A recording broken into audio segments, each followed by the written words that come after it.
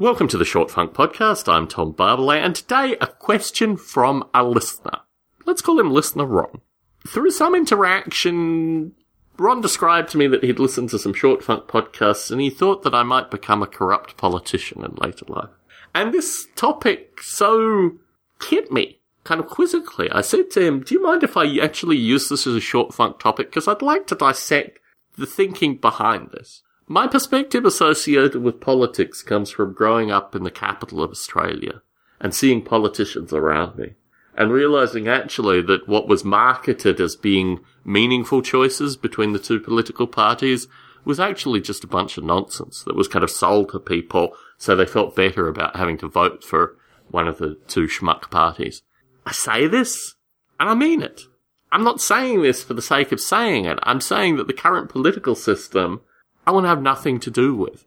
And although I'm a representative in the local community, and I was very active in student politics up until high school, the thing that stopped me being active in politics when I got to college, to university, as they say in Australia, was because the two main parties were the only politics in town. You couldn't be an independent student politician.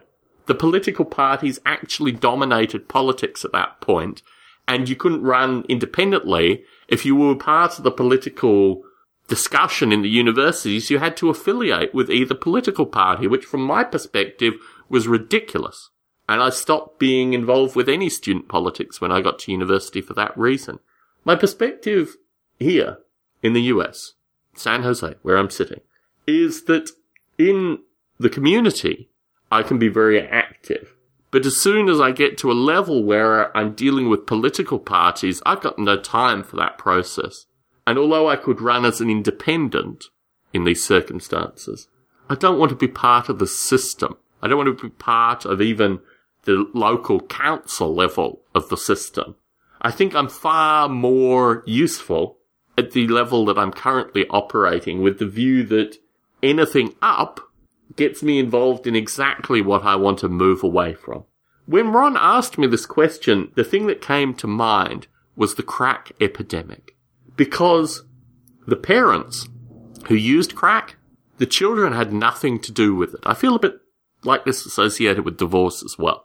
Having been in a divorced family, having seen the economic and social effects of divorce, and having experienced the lack of money, the poverty associated with divorce, and also the stigma which still exists associated with children of divorced parents, I got no time for that. And as with the crack epidemic, the children of the crack users had no time for crack. I feel the same way about the political system. Having seen the effects of the contemporary political system, I have no time for it. My interest is actively in the dismantling of the contemporary political system.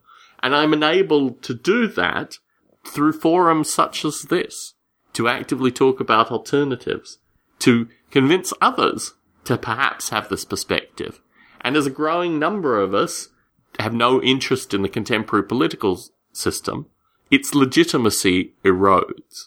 So, as a member of the community action group, I can use some of my wit and some of my candour to address certain issues, particularly the lack of policing and the lack of basic services that the community I live in receives.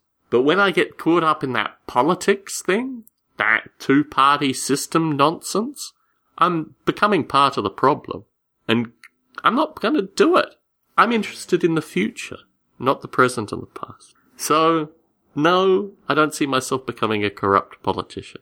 I see myself being a marginalised resident that tries to use some clever intellect and maybe some verbal wit wherever possible to try to convince the city that the area that I live in is worthy of some degree of existential respect. Tom Barbalet in San Jose, signing out.